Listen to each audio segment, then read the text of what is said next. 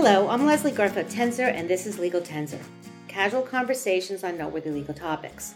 Climate change is of concern to so many of us, not only for ourselves, but for our children in the future. Last year, 16 children who reside in Montana challenged the state, arguing that its fossil fuel emissions violate the Montana state constitution. And last month, in Hild v. Montana, a federal district judge ruled in their favor. Today I speak with Professor Paul Rink, my newest colleague here at Haub Law, who joins us fresh from his position at our Children's Trust, one of the law firms that worked on the case. Paul, thank you so much for joining us. Yeah, I'm happy to be here. Thanks. Tell me a little bit about the case. Sure. So in fact, those who are familiar with this particular case may have seen a lot of news about it related to what a monumental decision it was. And there have also been some articles that have caveated that momentousness by saying that it's very narrow in terms of what the decision was and what it applies to. And I feel like that can be sort of hard to hold in your head. Right. Why is it narrow and why is it really momentous? And so I was going to start by talking about why there might be that discrepancy and why I think that actually it is a very momentous decision that is likely to have a large impact, despite the fact that the ruling itself was fairly narrow. So I want to hear that, but I want to just take us one step back. Sure. What is it about the Montana Constitution that allowed these kids to sue? What are they saying they have a right to? Right. So unlike the U.S. Constitution, the Montana Constitution explicitly has a provision that every Montanan has a right to a clean and healthful environment. Wow. So, yeah, which is it's rare, although not completely uncommon within state constitutions. There are other state constitutions that have a similar provision. And as such, unlike in cases that you can think of where, for example, Obergefell versus Hodges, the right to have a gay union or a gay marriage was seen as being a part of the Constitution through the unenumerated right of the right to privacy. Specifically in Montana, you have the enumerated right to a clean and healthful environment. So that provides a really strong legal basis for the kinds of claims these youth were bringing. Okay, interesting. All right, so then take it from there. Yeah, sure. So when the case was originally filed with these 16 youth plaintiffs, the asks of the court were pretty expansive, ranging from declaratory relief in the sense that the court can state that the Constitution has been violated by state policy, but also injunctive relief to make sure that the state is no longer violating these youth's rights by changing its energy policy to no longer facilitate fossil fuels. But at the motion to dismiss phase of the trial, all of the injunctive relief claims were dismissed, and so it was narrowed in that sense. Okay. But then also at the summary judgment phase of the trial, after all of the evidence had been gathered, the court further narrowed the claims from asking the court to make a declaratory judgment around the State Energy Act, the constitutionality of it, and several other aspects, specifically down to one of the claims that the plaintiffs brought. All right, so I am not, and my listeners know, I'm not an environmentalist. Right. I find, I learn as I speak to you. But when they brought their claims, as you're speaking, I'm realizing they're bringing them against the state of Montana for violating the Constitution, right? But who's creating the fossil fuels that are violating the Constitution? Do you understand what I'm asking? Absolutely, yeah. And that's a perfect segue into the specific provision that was actually allowed to go to trial, because the government itself wasn't being accused of eliciting the fossil fuels themselves through its actions, in the sense that it wasn't necessarily producing them itself. But the affirmative acts of the government did allow for the fossil fuels to be produced, and that's what the youth were claiming. Essentially, they were permitting the development of fossil fuel infrastructure, drilling activities on Montana land, and that was leading to the dispersal of fossil fuels and therefore greenhouse gas emissions that were causing them harm. So did they think about, I don't know if you know the answer to this, but did they think about suing the companies that were mining the fossil fuels? Or did they think that it would be more in their favor to sue Montana, or did they try to sue both? Well, that's a great question, and there are cases around the United States and the world suing specifically fossil fuel companies and other companies that engage in fossil fuel extraction and production and use. But the cases that are brought by our Children's Trust, where I used to work, and that developed this case, as well as other cases around the country and the world, really the theory of change stems from government action. Because the government not only has the power to prohibit this kind of extraction through the canceling of permits or the refusal to give permits, but it also has that specific responsibility toward its citizens not to abuse them by allowing the environment to be degraded in a way that affects their constitutional rights. Whereas fossil fuel companies don't have that same right and obligation relationship. So the kind of case you could file against a fossil fuel company would probably be more along the lines of a contractual obligation or a tort obligation. Mm-hmm. And the area of law for those kinds of cases has been a little bit more tricky to bring claims in courts around the United States. There are actually a lot of cases that have tried this that have been mostly rejected, including a famous case called Kivalina, where a number of Native Alaskans tried to sue fossil fuel companies and were kept out of court. Well, it's interesting because this seems to me like the novel case, right? Suing the suing the state and their constitution. So, all right, so now what happened?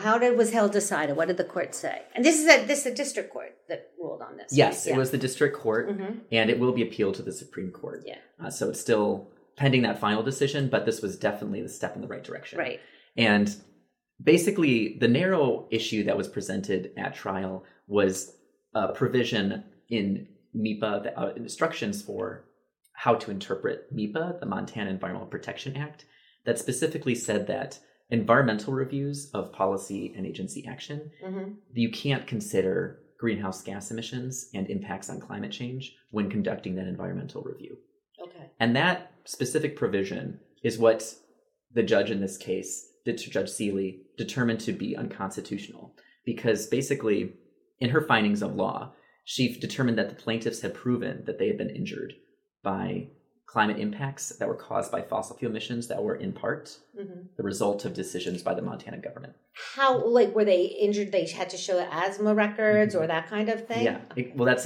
In this particular case, there were a lot of different pieces of evidence produced by the plaintiffs. In fact, the findings of fact took up about 75 pages of the decision. Yeah, I saw the decision was 103 pages. It's 103 pages, and there's only about 25 pages that are actually decisions on matters of law. Wow. The other 75 pages are distilling the scientific and other types of evidence that were produced to really put that in the court record. Oh, great. And there was a substantial coverage of the impacts that were produced on the plaintiffs, including mental and physical impacts from being exposed to wildfires, asthma attacks, seeing places that they've loved in their history being destroyed, having less access to outdoor activities, not being able to do things because that they loved in their past, those kinds of things. All different types of impacts. It's interesting because when I think about climate change and the fear of climate change, I think about the future.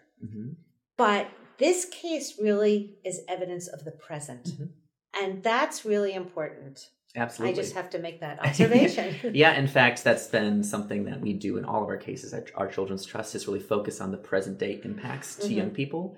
But that often incorporates concerns about the future. Right. Because there was really prominent child psychologists who presented testimony in court to the fact that many young people are experiencing extreme feelings of distress, anxiety, concern, dysphoria about the future that's being held for them when they're seeing the world around them start to crumble because of often present day impacts to their physical health, their mental health, and other aspects of their lives. Wow. All right, so let's get back to the case. Yeah, of course. So once the judge had determined that they had proven injury, the next consideration was causation. And the judge also determined that there was a fairly traceable connection between this particular limitation on the Montana Environmental Protection Act to not consider climate impacts when doing state policy and state greenhouse gas emissions that then resulted, which then led to the climate impacts which then harmed the young people. So although that might seem like an attenuated line of causation, the judge determined based on all of the evidence presented at trial that it was one that held up in court. Wow. And that finally gets us to the question of redressability, which is what I think is the big takeaway from this case, because it's been an aspect that's held up similar cases in other jurisdictions in U.S. courts. And so, for example, in the other case that our Children's Trust brought at the federal level, called Juliana versus the United States. So in Juliana versus the United States, the Ninth Circuit determined that those plaintiffs had also demonstrated the injury that had occurred to them, as well as causation. But the court dismissed the case specifically on the question of redressability, saying that the judiciary is not equipped to provide the relief that they're seeking. And so in this case, the judge determined the opposite, specifically around the request for declaratory judgment, because having a declaration of what the law is the most fundamental aspect of what a court can do.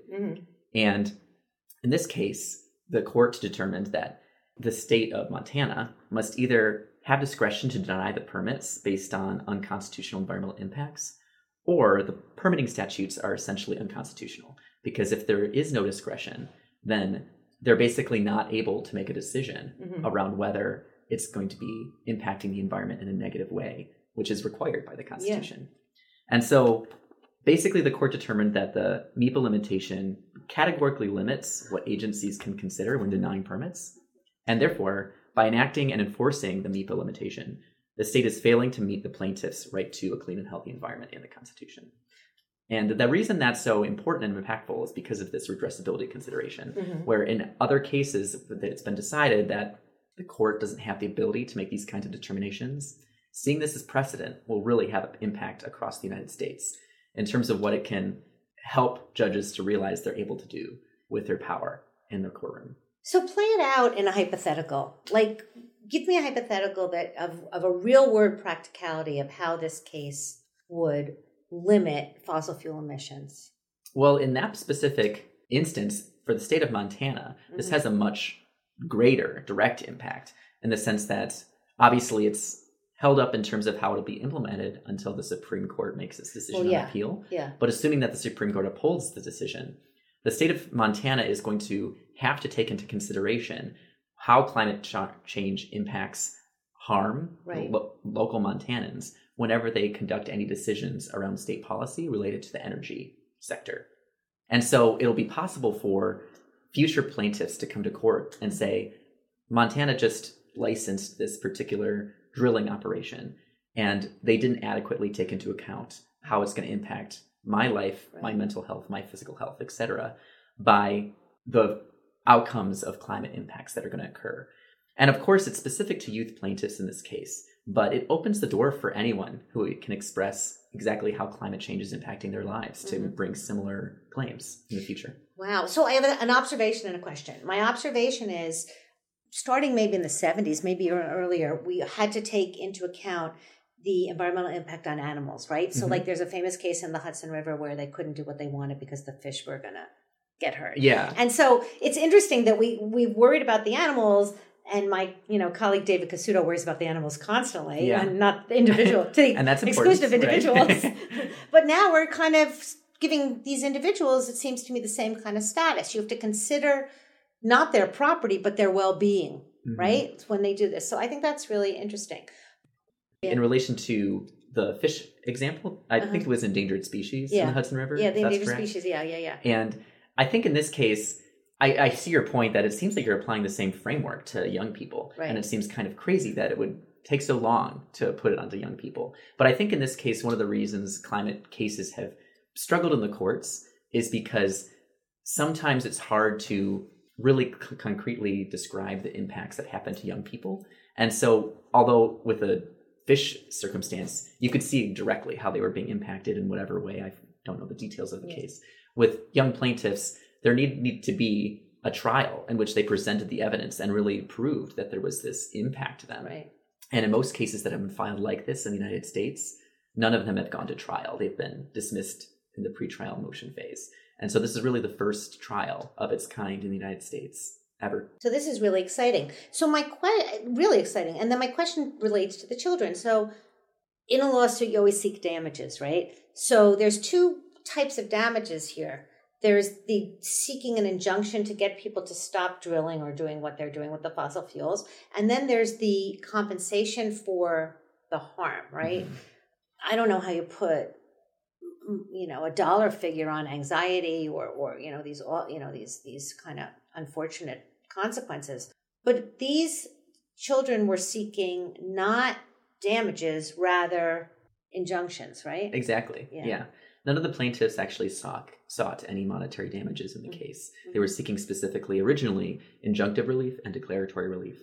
And as I mentioned before, the injunctive relief was dismissed, but the declaratory relief was taken to trial. And that's basically the sole remedy that they sought, and they were able to achieve it. But they didn't seek any monetary damages in this case. So interesting. How did it feel for you to see this decision ruling in your favor?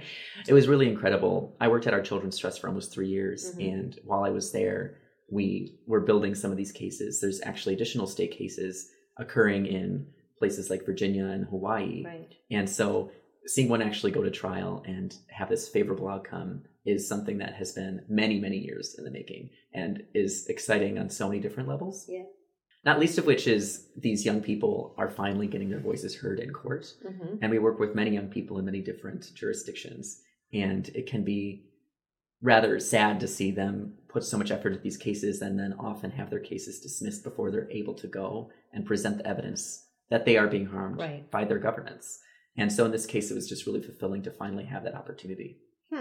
And do you think, we're in New York, we don't have a provision in the Constitution that grants people the right to a healthy... Actually, we do? I think you do, yeah. We do? I think so. Oh, good. I'd have to double check that, but you're one of the few states, I believe, that does. Okay, it's your state too now. That's true. But what if a state doesn't have that provision? So that's a great question, in fact, and this is a question that we go into in depth in the Juliana versus United States case, because it's been filed federally, and the U.S. Constitution does not contain such a provision. Right. But the arguments that we make in cases like that would be that basically under the Due Process Clause, the ability to have a clean and healthful environment is implicitly included, because without having a clean and healthful environment and a stable climate system, you can't exercise rights that are guaranteed you in the Constitution. And so not being able to live your life in a healthy way precludes you from the rights that you can think of in a more general sense, like your right to life and liberty that are guaranteed. This is exciting and optimistic at a time when there isn't a lot of optimism about the climate.